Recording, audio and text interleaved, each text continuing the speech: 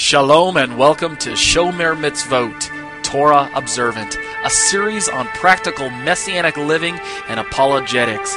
I'm the author, Torah teacher Ariel ben Lyman Hanavi. Torah observance is a matter of the heart. It always has been and always will be. The Torah proper instructed the people of Israel to love Adonai your God with all your heart, with all your being, and with all your resources. This is where Shomer Mitzvot begins, by loving Hashem and accepting Him on His terms. By this, I mean accepting His means of covenant obedience. For today, this means acceptance of Yeshua, His only Son, for Jew and non-Jew alike.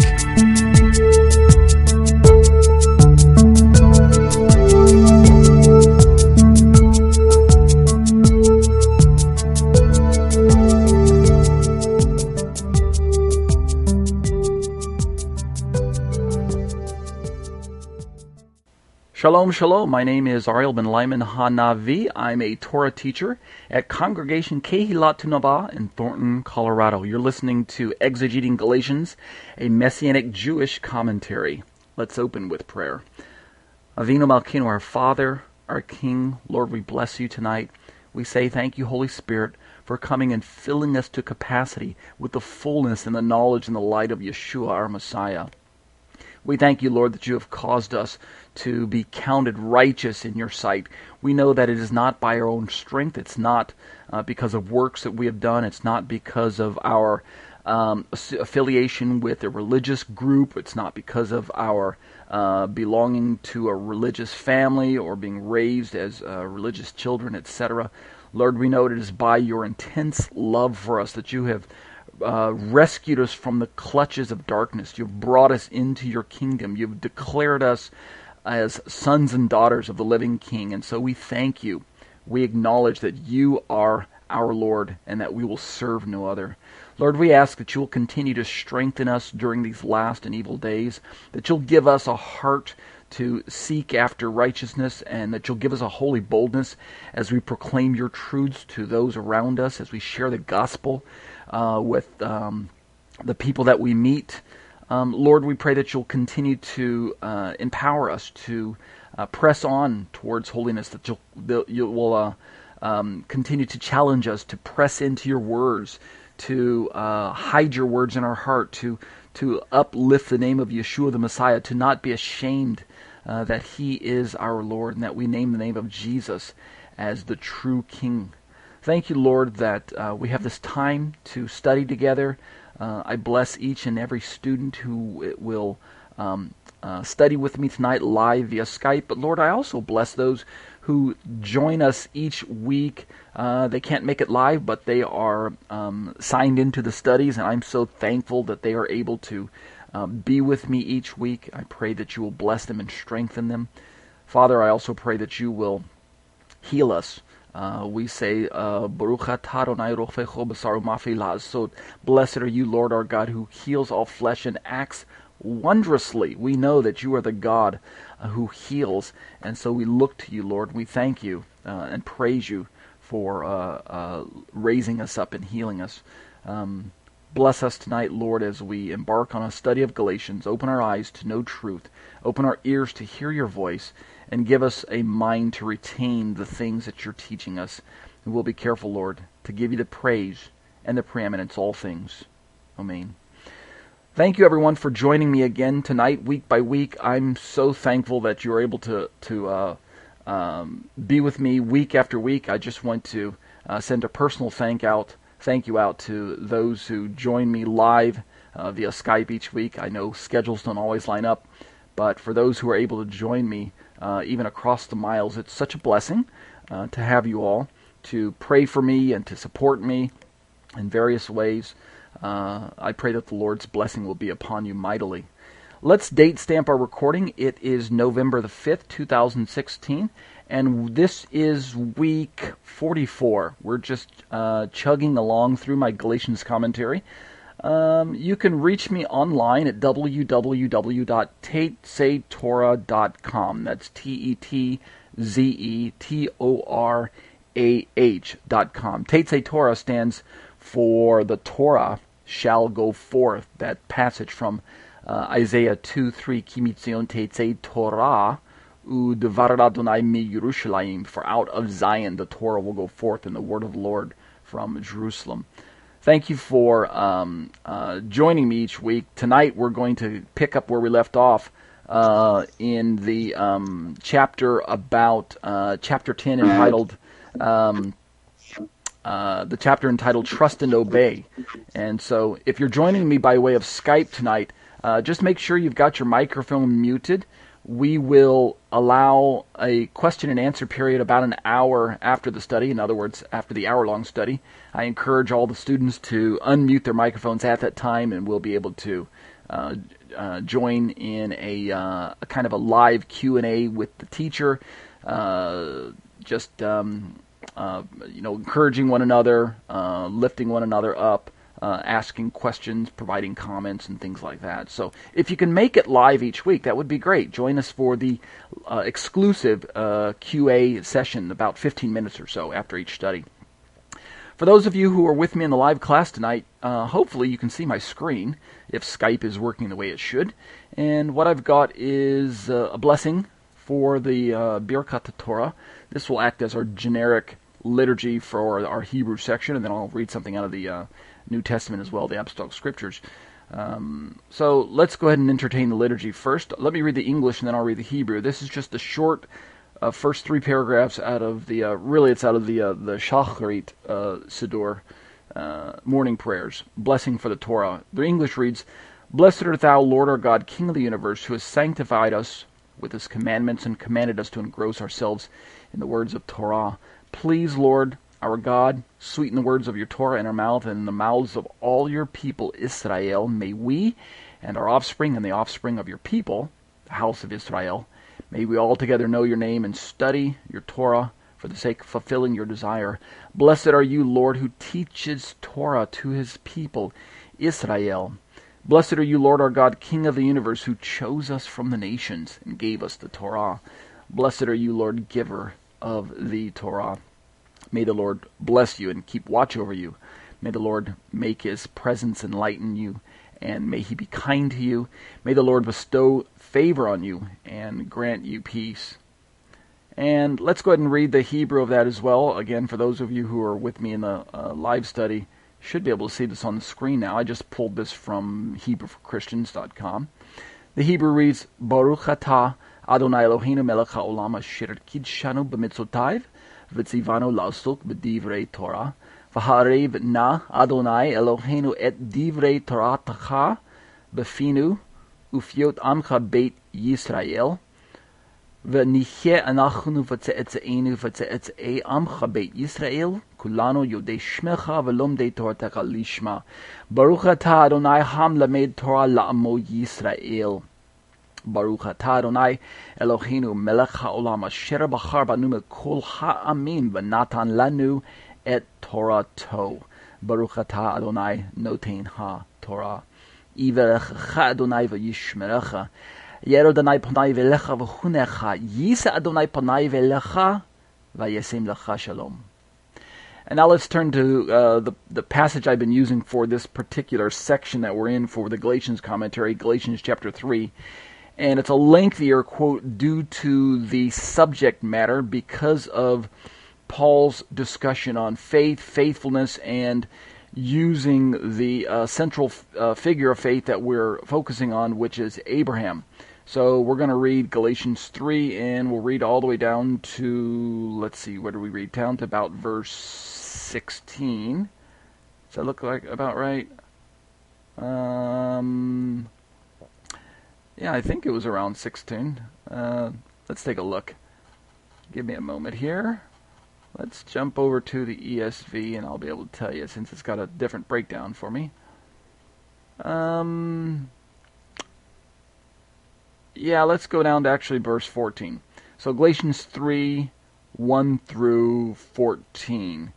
Really, we could read the whole chapter, but I don't want to make the liturgy too long. So let's read Galatians 3 out of the ESV, starting in verse 1. "O foolish Galatians, who has bewitched you? It was before your eyes that Jesus Christ was publicly portrayed as crucified. Paul says, "Let me ask you only this. Did you receive the Spirit by works of the law or by hearing with faith? Are you so foolish, having begun by the Spirit, are you now being perfected by the flesh? Did you suffer so many things in vain, if indeed it was in vain? Does he who supplies the Spirit to you and work miracles among you do so by works of the law or by hearing with faith? Just as Abraham believed God, and it was counted to him as righteousness, know then that it is those of faith who are the sons of Abraham."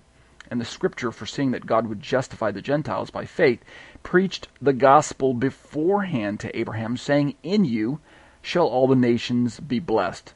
So then, those who are of faith are blessed along with Abraham, the man of faith. Let's keep reading, starting verse 10.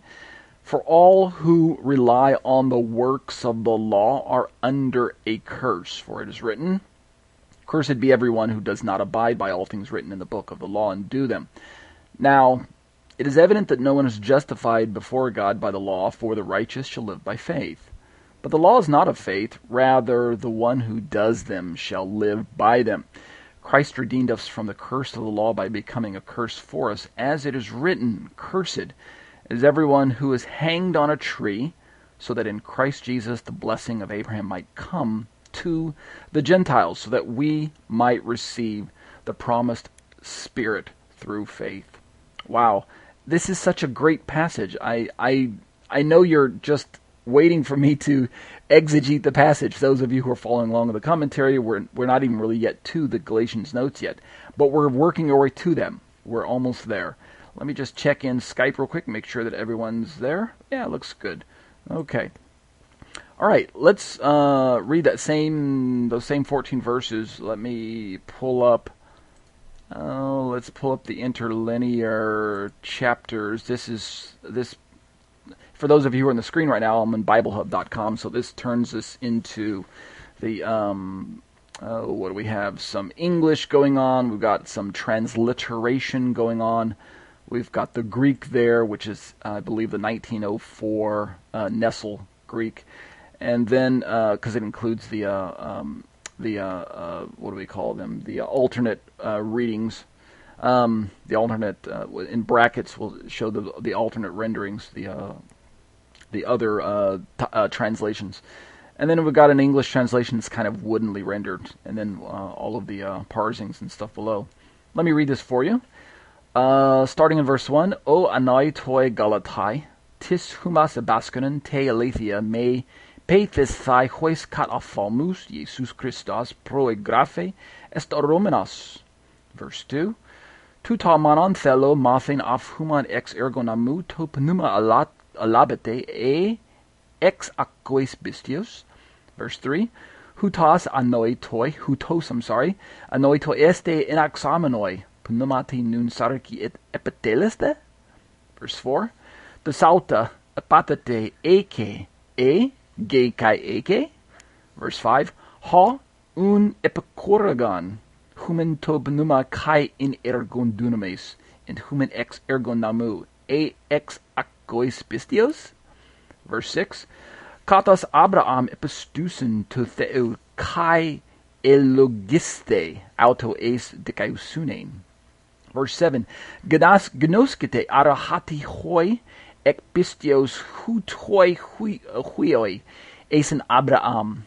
Verse 8, "Proidusa de he graphe hati ek pistios de kaioi ta ethne hotheos pro you engelisato to Abraham hati in eula gate thesentai." And let's keep reading. "En soi panta ta ethne haste voice, verse 9, haste hoi ek pistios eulo guntai sunto pisto Abraham." Now let's jump down to verse 10, where we got this different paragraph setting. Verse 10 reads, "Hasoi gar ex ergonamu eisen hupo kataran eisen graptai gar hati epikataratas pas has uk emenai pasen tois gegramenois into biblo tu namu tu poes iauta." Verse 11, "Hati de enamu udes dikaiutai para to theu delon hati ho de kaios ekpistios zesetai. Verse 12, ho de namas uk ek estin ekpistios alho poiesais auta zesetai in autois. Verse 13, Christas himas exagorisin ektes kataras tu namu gen mamenas hupo heman katara hapi gagraptai epikataratas pasha kremamenas epikzulu. And the final verse, verse 14, so that we read that the blessing to the Gentiles, the blessing of Abraham might come to the Gentiles, kind of this, this finale of this section where Paul is explaining to us that Abraham is the model of faith, and that it's his faith that was demonstrated through his faithfulness, yet faith that was solidly rooted in the in the coming word of the Lord. So Paul says, "Hina is ta ethne he eulogia to Abraham genaitai," so that to the Gentiles, to the ethne, the people groups, this blessing he eulogia to Abraham, the blessing of Abraham, might come genaitai in Jesu Christo, in Christ Jesus, hina tein evangelion, to penumentas labomen, that the promise of the Spirit to penumentas, we might receive labomen dia tes pistios. And how? Those last three words in Greek, dia tes pistios, by faith, or literally dia through faith. Got the article there, through tes pistios, through the faith, as the Greek likes to play with. So we see then that Abraham was made faithful, that Abraham was made a child of God the same way that we are made children today. It's not different. There's no different gospel in the Old Testament than there was in the New Testament. And the expectation of leading a godly life, that is, faith that leads to faithfulness, is the same as well. And we're discussing this now, so let's turn to our study in the Galatians notes. We left off near the top of page 85. We just read this quote right in the middle, basically. Quote, "Faith and good works go hand in hand. One without the other is incomplete and lacking of true biblical righteousness." And just to get a running start, let me explain briefly. Give me 30 seconds and I'll start with the study. The reason we're having this discussion about faith and faithfulness is because of the popular notion in Christian circles these days that now that one comes to faith in Jesus, faithfulness to Torah commands or obedience to the law of Moses is no longer necessary in the life of a Christian. And that couldn't be more mistaken. God is, of course, interested in the faithfulness. And that's why we're having this discussion. We see that faithfulness, as James explains to us, as he's going to explain to us even more carefully, faithfulness vindicates genuine faith. We could say it this way: a true living tree should, in fact, always have true fruit. Fruit is an indication that the tree is alive, that it's vibrant, that it's receiving nourishment from the sky, from the sun, from the water below in the ground, from the soil itself. So if we look at a tree and we don't see fruit, then something's wrong with that tree. At least, perhaps, maybe it's not in season, or at least it's not alive. So if you don't have fruit in your life, well then ask the Spirit of God to help you understand why you're not bearing fruit. I can tell you now that we're supposed to. We're supposed to. And that was our quote from Romans 8, 9 through 10. So let's keep reading in the commentary with this quote from Tim Haig's study out of his Galatians study, which is available at TorahResource.com. Tim has to say this: "We therefore come to understand that for Paul, there was no bifurcation between faith and faithfulness." Right? They're two sides of the same coin. One may speak, therefore, of either with the full assurance that the other exists, end quote. And that's essentially the same thing that I've been trying to explain in a nutshell, using this two-sided coin analogy. Faith and faithfulness are struck to the same side of the coin, or struck to the same coin, albeit perhaps on two sides. And as such, both are important to God. So let's keep reading. Moshe goes to great lengths. This is my own notes now.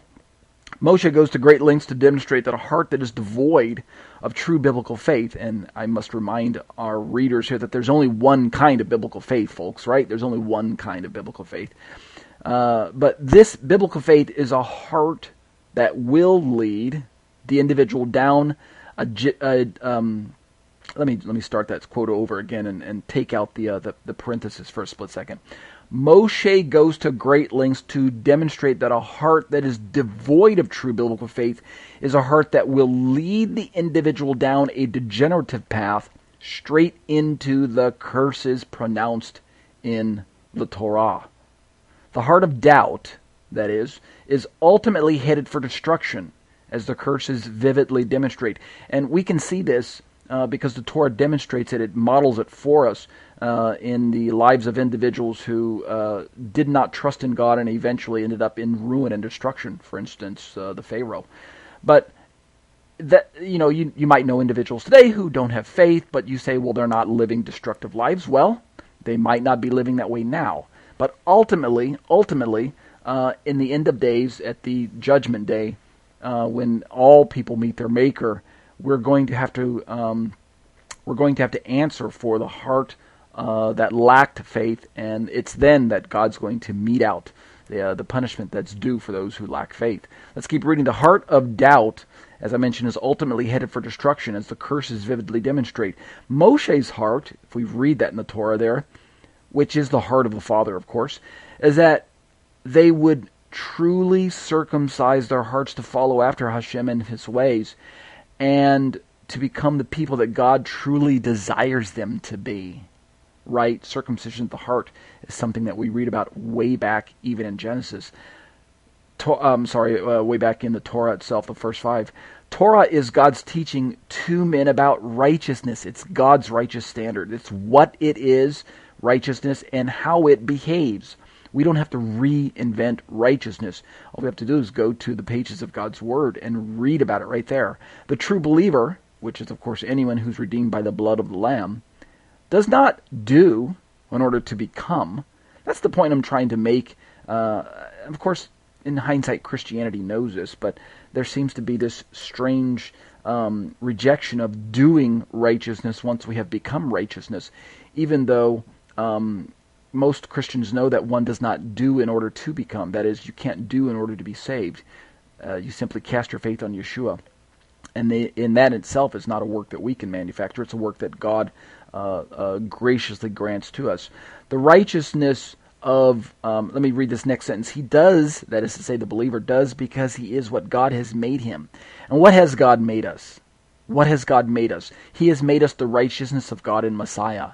That's our true identity. We are the righteousness of God in Messiah. Thus, Yaakov, this is James, which really it's interesting that the book is called James when it really should be called the book of Jacob. Don't you agree?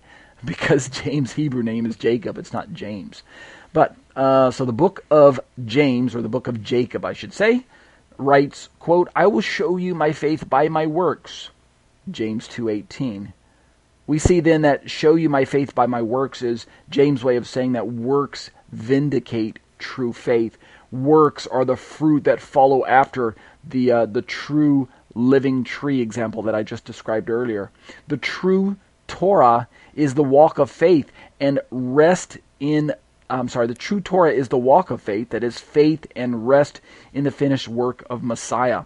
That's a quote from my good friends Ariel and Devorah Berkowitz out of their Torah Rediscovered book that at the time that I quoted it was published by FFOZ, but I think Ariel told me that they recently republished it under his own Shorshin Productions. Let's keep reading. Top of page 86 in my own commentary. Blessings and curses that we read about in the Torah, I imagine, might therefore be woodenly labeled the expected consequences of our heart's condition. In other words, God's got this kind of divine cause and effect set up in the Torah, and then if we follow after righteousness and obedience, then good will follow after us. Blessings follow after us. And yet the converse is true. If we follow after unrighteousness, disobedience, and wickedness, well, then the curses will follow after us. They are in store for us. So we've got this kind of cause and effect described in the Torah. So if we harden our hearts and pursue doubt and disobedience, then the Torah teaches us that not only will the blessings be withheld, but that the curses will actually pursue us instead of the blessing. You've got to go back and read Deuteronomy 28, 45, for example, to see this in effect, where God explains to us through Moshe that that's what's going to happen if we follow after disobedience. To be sure, I go on to say we don't deserve any blessings at all. We really don't. It's all about grace. Yet God in His mercy sees fit to grant blessings, provided we continue in His covenant with a heart that is governed by genuine trust. I like to say it this way. I think this would be a clever bumper sticker, in my opinion. God does not bless wickedness. It's plain and simple. God doesn't bless wickedness. And this is why I believe God describes and models righteousness for us and obedience for us in the Torah. He spells out what righteousness looks like. And He gives us examples for us to follow. Moshe, Abraham, David, all of the great men of faith that we read about in the Torah, in the Bible. These are men who had a heart after God and who placed their faith in God and their faith in Messiah to come, and yet followed after the Torah of Moshe. It couldn't be simpler, in my opinion. Let's turn to the prophet Ezekiel. I think he stated it quite well. We read this in our liturgy a few weeks ago. Quote, this is Ezekiel 36, 26 to 29. I will give you a new heart and put a new spirit inside you. I will take the stony heart out of your flesh and give you a heart of flesh. Let's keep reading. This is God speaking to corporate Israel, speaking of future promises. But these promises, of course, extend and apply to the individual who places his genuine faith in the genuine Messiah that was prophesied to Israel. God says, I will put my spirit inside you and cause you to live by my laws, respect my rulings, and obey them. And the next verse says, you will live in the land that I gave to your ancestors. You will be my people, and I will be your God. And then he says, I will save you from all your uncleanliness. I will summon the grain and increase it, and not send famine against you. And if you go back and look at that second verse, I think that's verse 27, where God says, I will put my spirit inside you and cause you to live by my laws, respect my rulings, and obey them. I don't see how modern Christianity can purport that in Christ the law has been uprooted or lifted or relaxed or done away with or superseded by the law of Christ or something to that effect, fulfilled by Christ so that we don't have to do it. I don't see how that theology that teaches that the law is done away with in Jesus, how that agrees. I don't see how that position can agree with the verse that I just read here in Ezekiel 36. God says, I will put my spirit inside you. And notice the effect of putting the spirit inside the individual, or putting the spirit inside of corporate Israel. I will cause you to live by my laws, respect my rulings, and obey them. God is not telling Israel that once they become saved, that they need abandon the law, that they need walk away from the Torah. It's actually quite the opposite. Once God cleanses us, like we read about in the first verse, 26, puts a new spirit inside us, takes out the stony heart, and gives us a heart of flesh. Once that transformation takes place, the result is that the Spirit will take up residence within us and cause us to live by His laws. We see then that what Paul explains in Romans chapter 8, where he says that it's only by the power of the Spirit can a righteous person fulfill the righteous requirement of law. We see then that this is being prophesied about in the book of Ezekiel. God's essentially explaining that only by the power of the Spirit can the individual properly walk according to God's ways, the way that God designed them to be walked out. So let's keep reading, because I think this is going to become self-explanatory as I keep reading through my commentary. In closing, to this section on Paul and James, in closing, we affirm with perfect faith that genuine and lasting covenant status is granted to the individual who eventually exercises genuine faith in the promised word of Hashem, namely the Messiah, Yeshua. And I use that phrase, genuine and lasting covenant status, because earthly covenant status is granted to Jews who were born into the electoral covenant that God made with Israel. Remember, the promise extended to Abraham's physical offspring, that is, the people of Israel, those descendants of Jacob. And yet, that doesn't guarantee that they have what I'm describing as heavenly or genuine and lasting covenant status. That kind of covenant status is only reserved for those who graduate to faith in Yeshua. Let's keep reading. The covenant status that we're describing, this lasting covenant status that Jews and Gentiles enjoy through Yeshua, this status is offered freely to both Jew and Gentile.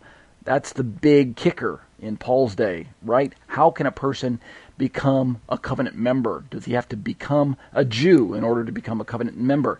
Jewish people, I go on to say, with natural lineage, tracing back to Yaakov, are in fact born with a corporate covenant status given freely by God and based on his promises made to Abraham. That's what I just explained. However, this does not automatically grant them the status of right standing in a positional sense. They're not automatically saved.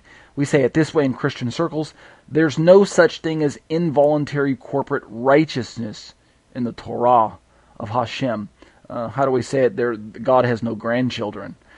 For the native-born Jewish person, the proper sequence for the covenants, I believe, is demonstrated when such an individual, quote, graduates from mere corporate faith and belonging towards personal faith in God, right? They move from this generic people group faith to an individual faith in the living God and in his Messiah. And this is what brings them into the genuine and lasting people group of God. To be sure, I say it is only when God does his monergistic work of opening the eyes of the blind and drawing the individual into his covenant of faith that the individual, the person, attains genuine and lasting covenant status. And that's the kind of covenant status that's worthy of a place in the Olam Haba, which is a Hebrew phrase that refers to the age to come. So let's keep reading. Now that we've described essentially genuine faith and genuine salvation, right? Now that we know how that takes place, I ask this next question: what place hath the Torah in the life of such an individual? Really, this is the question for this particular section. Do we then make void the law through faith? Paul would ask that rhetorical question in Romans chapter 3, around verse 29, 30, 31, somewhere around there. Here's my answer. It's modeled after Paul's answer, obviously. The Torah comes alongside of the promise, right? Covenant status. That's why this chapter is called Trust and Obey the Promise. The Torah comes alongside covenant status, that is genuine covenant status, and acts as a guarantor that the individual will also achieve behavioral righteousness. And what this will do is it places him or her on a direct collision course with the blessings of Hashem. Remember that maxim I just quoted? God does not bless wickedness? Well, this means the opposite is true. God blesses righteousness. God actually blesses behavioral righteousness. God blesses the individual who lives his life in accordance with God's instructions. That's how it works, people. And that's one of the reasons why we have the words of Torah spelled out for us, so that we can have a blueprint, so that we can have a roadmap for us to follow after we come into a genuine knowledge of God and of his Messiah. We don't have to reinvent holiness. We don't have to reinvent sin. The Torah already gives us the definitions that we need. We simply need to avail ourselves of the instructions of God, and we do it not under our own power, but by the power of the Ruach HaKodesh. Amen? That's a good place to say amen. So I go on to say, far from frustrating the grace of God, right? Torah actually complements the grace of God. Why? Because faith and faithfulness, that is obedience, they go hand in hand.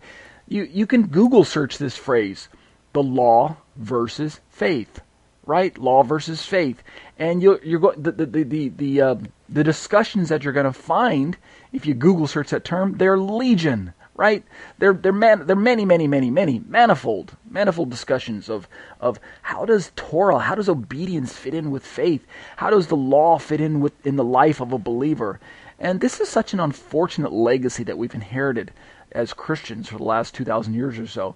There's never been there shouldn't have been what do we call it? A contest between law versus grace. That's why I don't think they frustrate one another. Let's keep reading. In my commentary, top of page 87. Within the scope of the blessings and promises of God, I firmly believe that Paul repudiated the offensive notion of a segregated perspective of covenant membership where Jews keep one set of laws and Gentiles keep another set, i.e. the Torah was for Jews, or was or is for Jews only. So what I'm going to do now is I'm going to start turning my attention in my commentary to this idea that the law is for Jews only, the Torah is for Jews only, the Torah was for Jews only. Essentially, there are two primary arguments that you're going to find within Messianic circles these days. One of those arguments I've already been discussing, and that's the idea that the law is done away with in Christ. And there's a healthy amount of resources out there that you can avail yourself of as a Jew or Gentile in Messiah when researching this particular topic. Is the law done away with in Messiah? Do we not have to keep the law anymore now that we're now that we've come to faith in Jesus? That's one discussion. But I'm here to tell you there's this whole other discussion that's vogue these days. This entire preoccupation with the idea that the Torah was historically given to Jews only, and therefore only Jews in Messiah are obligated to keep the Torah. It's a whole other discussion. And so let's turn to that now in my commentary. We're going to get a lot of mileage out of this particular discussion. Is the Torah for Jews only? So I mentioned in my commentary that Paul advocated what I call one law, Torah Echat, one law for both Jews and Gentiles in the body of Messiah. I firmly believe that Paul would have, as I mentioned, repudiated this idea that there's two separate ways of righteousness, of behavior righteousness. To be sure, speaking to both Jews and Gentile believers, we know, right? We know with a firm conviction that Paul taught on the unity of the body in this well-known passage from the book of Ephesians. Let's pull a quote here before I go into this section on one law. Quote, "There is one body, one spirit, just as you were called to the one hope that belongs to your call." And then we've got these familiar words, one Lord, one faith, one baptism. That's Ephesians 4 and 5 as rendered out of the ESV. So we see here, Paul's got this idea of one. We've got this unification. We like to say it, unification, what do we say, diversity within unity. We are unified and we've got diversity. We're not all Jews and we're not all Gentiles. I understand that. Obviously we have this diversity. But what does that mean for the Torah, which is one? Let's read. All right, we're on about the middle of page 87, and what we're going to read now is essentially my short treatise on this concept called one law. So listen up. This next section is entitled One Law, or One Torah. Within these wonderful foundational truths on biblical unity between Jews and Gentiles in Christ, and before turning to a limited verse-by-verse selection of tough passages from the book of Galatians that we're going to read about in my commentary, I'd like to conclude these 10 sectional portions to my Galatians commentary with a word about one law. As recently as 2 years ago, I conducted a short web interview with Caleb Haig. He's the son of well-known Messianic Bible teacher Tim Haig, and it was on the concept known as one law, or one Torah, as many Messianics choose to call it. The interview itself can be viewed on Caleb's One Torah Revolution website at this link, and if you've got my commentary pulled up, there's a link there to OneTorahRevolution.com, and you can click on the video section from his website, and you can view a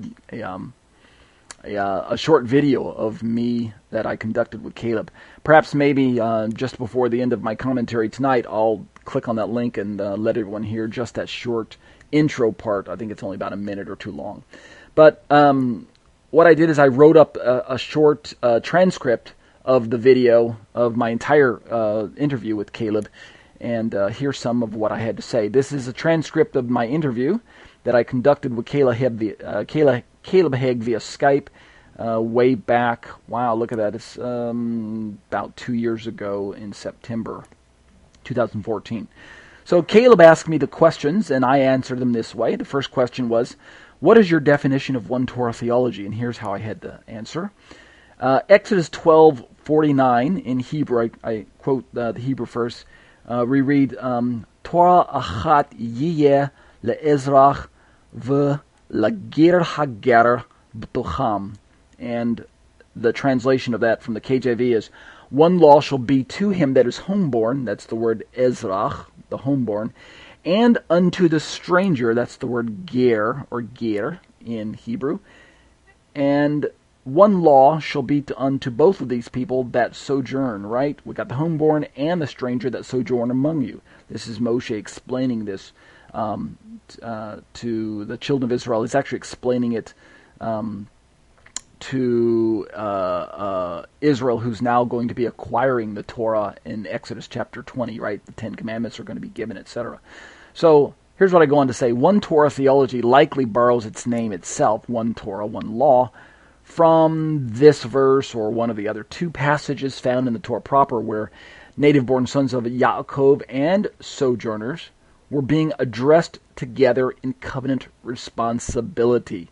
You can see Exodus 12:49 as well as Numbers 15:16 through 29. In fact, what's really interesting about this particular pasuk, this verse in Exodus, where Moshe says that one law shall apply to both you and the homeborn, is this particular passage was the narrative about the Passover lamb that was being sacrificed.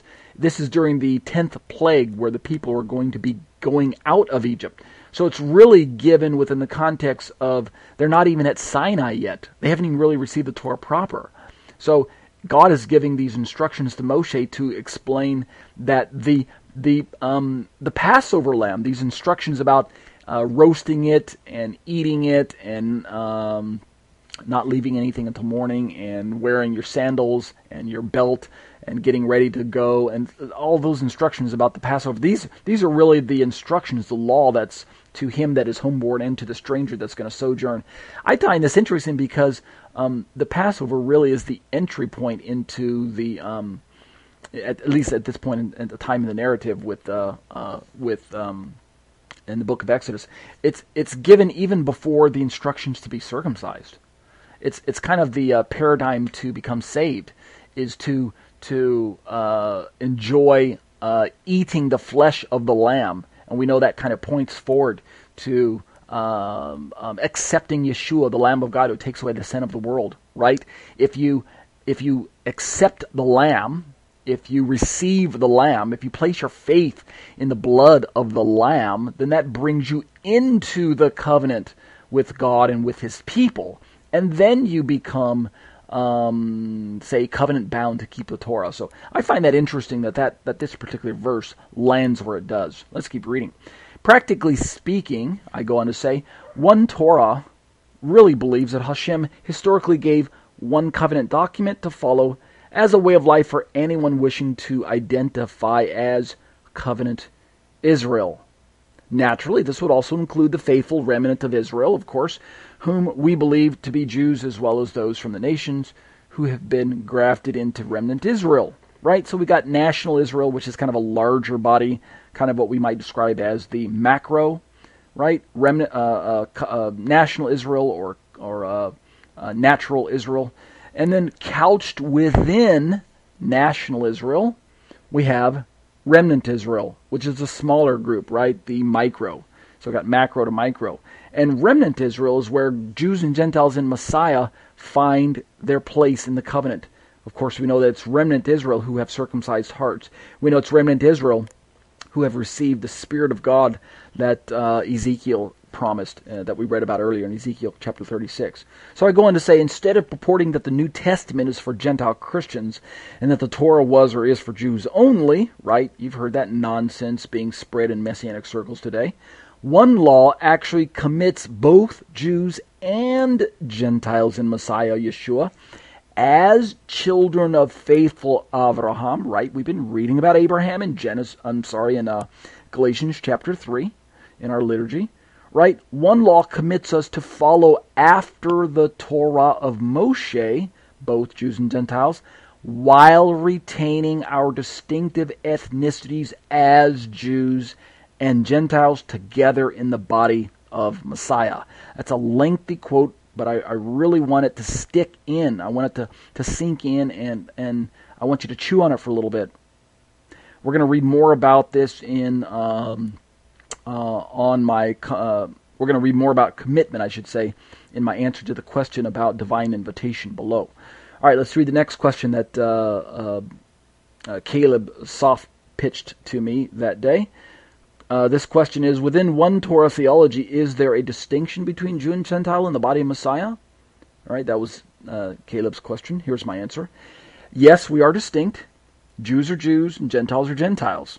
Right? Quite simple answer. Using an analogy of a marriage between a man and a woman, Jews and Gentiles in Yeshua are complementary covenant pairs designed by God to showcase His faithfulness when we walk together in love and unity under the banner of Yeshua. We know for sure that the Apostle Paul recognized these distinctions because when addressing the body of Messiah in his letters, he repeatedly refers to Jews and Greeks, or Jews and Gentiles.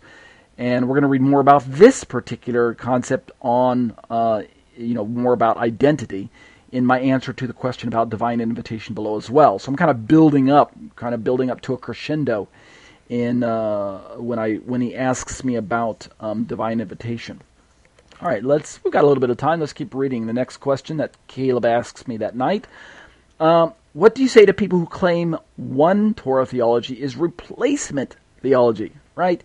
I don't know if you've heard this one before or not, but some who oppose the idea of one Torah theology think that if we teach that Jews and Gentiles both keep the same Torah, then essentially we're robbing Jewish Israel of her Jewish identity. We're robbing the people of Israel of their elect place as the people of God. We're essentially teaching some type of replacement theology that Gentiles in Christ have replaced the Jews in God as the genuine people of God. All right, so here's my answer.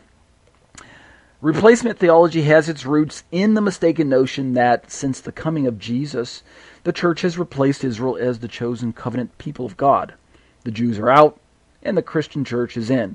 That's essentially how I understand it. It sounds pretty cut and dry. However, I believe that this is error, and I think it's serious error.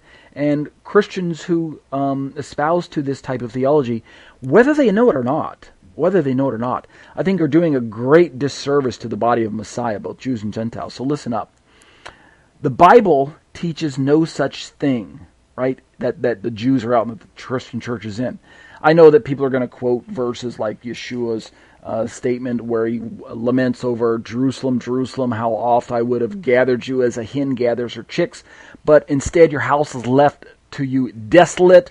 You'll not see me again until you cry out, Baruch haba b'shem Adonai, blessed is he who comes in the name of the Lord. Right? We know Yeshua is lamenting over unsaved Israel not accepting her Messiah at the time of the visitation. So we know that that's true, and we know that he pronounces this kind of an anathema over the house of Israel by saying that your house is left to you desolate. But I don't think that Yeshua is teaching that the church is replacing Israel at this point. I don't think that's a proper interpretation of that particular passage. Let me just keep reading. I don't think the Bible teaches that the church has replaced Israel, as if they're two different things. In other words, the Christian church has replaced traditional Israel. Similarly, two-house theology teaches that Christians cease being Gentiles and instead supposedly become Israelites when they come to faith in Yeshua. We've heard of this error as well, two-house theology that teaches that everyone in Christ is somehow a physical Israelite. I think I'm pretty sure that this thinking is also wrong-headed.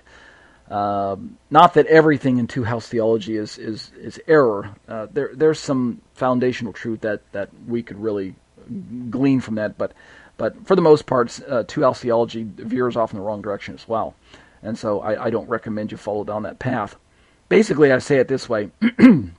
we one law proponents advocate that Gentile Christians, right, those who are not, who don't have physical clanship to the tribes of Jacob, the sons of Jacob, etc. In other words, they don't identify as physical Jews. We advocate that Gentile Christians actually get grafted into and become fellow heirs with the remnant of faithful Israel. That's how we see it. And as such, they get called the one new man by Paul in Ephesians. The one new man is made up of Jews and Gentiles. This is the church, I believe, that this is the church faithful. This is what Christians call the church triumphant. This is the mystery of the gospel hidden down through the ages. I got the word mystery there in quotes, because that's how Paul describes it in Ephesians chapter 5.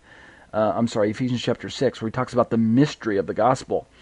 And since one Torah now closely associates the church with remnant Israel in one body, as opposed to picturing the church as distinct from Israel, like historic Christianity has, right? Many Christians accuse one Torah advocates of supporting some type of replacement theology because of our association with the church and remnant Israel together. That's why we get accused. We one law advocates get accused of this replacement theology, when in fact it's not really an accurate accusation. Let's keep reading. When our detractors hear us say that the church is identified as part of remnant Israel, to them, right, all they hear is Christians replacing Jews. That's what it smacks of. It smacks of Christians replacing Jews when we tell people that Jews and Gentiles should be keeping Torah side by side. But in point of fact, when it comes to Israel's inheritance from Hashem, we Christians are partakers. We're not overtakers. Right? We're partakers. We're not overtakers. All right. And I think what I'll do is the last question that Caleb posed to me that night is the divine invitation question. Those of you who are familiar with Messianic circles know that divine invitation is a view that's it's been popularized by, say, First Fruits of Zion and some of the teachings that they produce.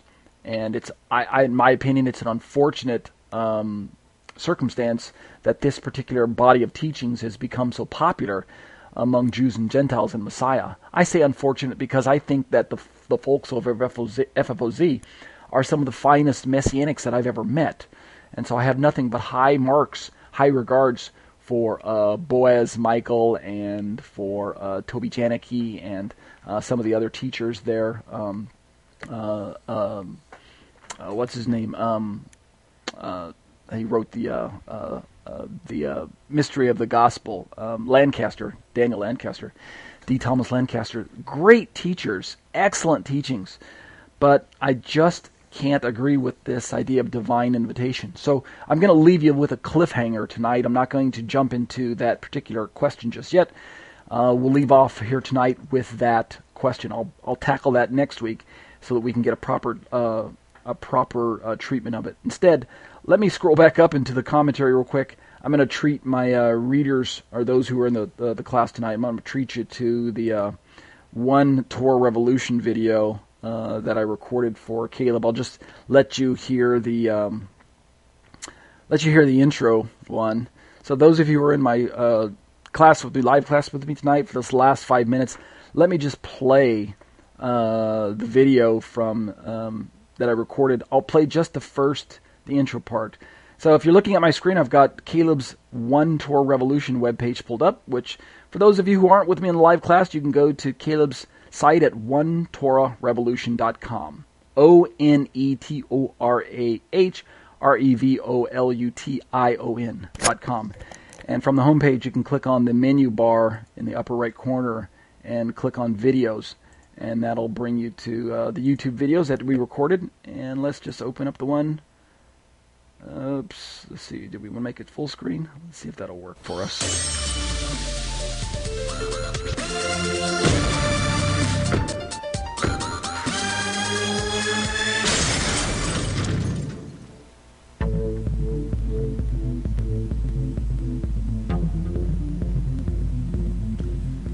I think Exodus 12:49 is probably a good place to start. In Hebrew, it says, Torah achat yiyeh la'ezrach v'lager hagar b'tochem. And this phrase, Torah achat, is where we probably get the word one law. One law should be to him that's homeborn, and unto the stranger that sojourneth among you.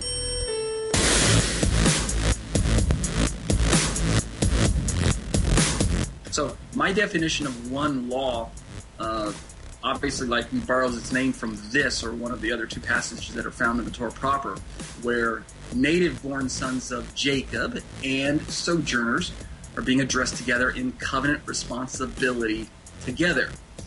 Practically speaking, one Torah, or one law, believes that Hashem historically gave one covenant document to follow as a way of life for anyone wishing to identify as covenant Israel.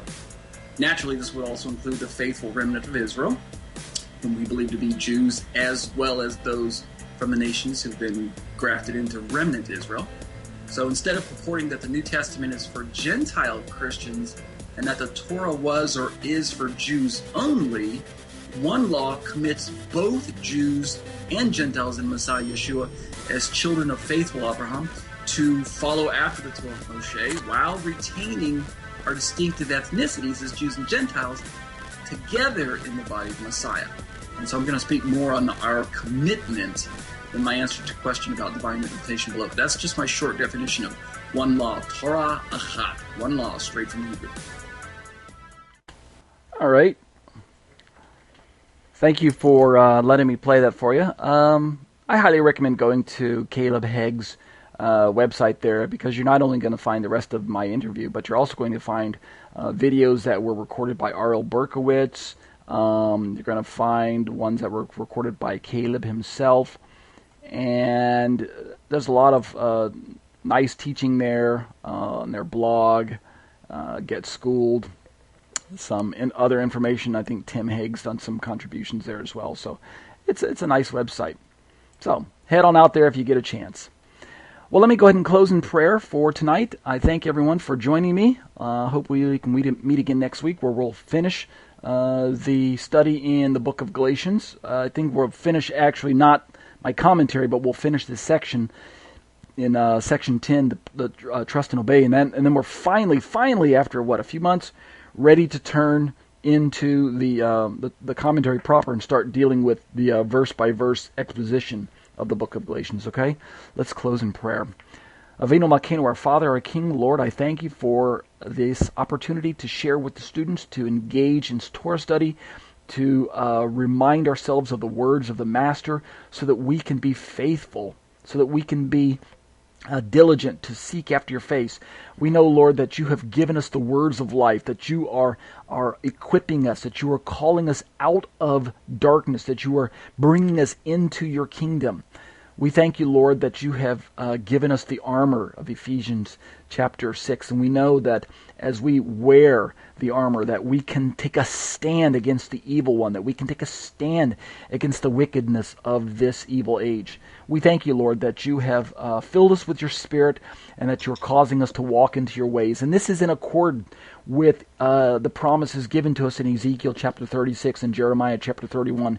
We know that we have been brought into the new covenant by your Spirit and by your power. Thank you for this awesome responsibility as Jews and Gentiles in Messiah, declaring the name of Jesus as Lord and declaring that there is one law. There is one law for Jews and Gentiles. Thank you, Father, for the students. Continue to bless them. Take them along this week, renewed, refreshed, and healed. And we'll be careful to give you the praise and the glory and all of these things, B'Shem Yeshua. Amen. That concludes our show for today. It is my desire that this continuing series of teachings will assist the average non-Jewish believer or new Messianic Jewish believer in his desire to become a more mature child of God. And now, O Israel, what does the Lord your God ask of you but to fear the Lord your God, to walk in all his ways, to love him, to serve the Lord your God with all your heart and with all your soul, and to observe the Lord's commands and decrees that I am giving you today for your own good. To the Lord your God belong the heavens, even the highest heavens, the earth, and everything in it.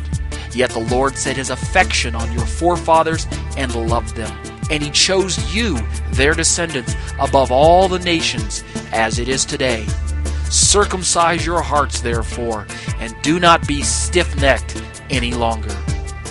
Because the Torah is written on the hearts of all who truly name the name of Yeshua as Lord and Savior, it is meant to be followed to the best of our ability. We have no reason for fear of condemnation or the trappings of legalism. My name is Ariel Ben Lyman Hanavi. The intro and outro song were written, produced, and performed by Ryan Kingsley. For more information on contacting Ryan, you can reach me by email at yeshua613@hotmail.com. That's YESHUA 613@hotmail.com. Or visit our website at graftedin.com.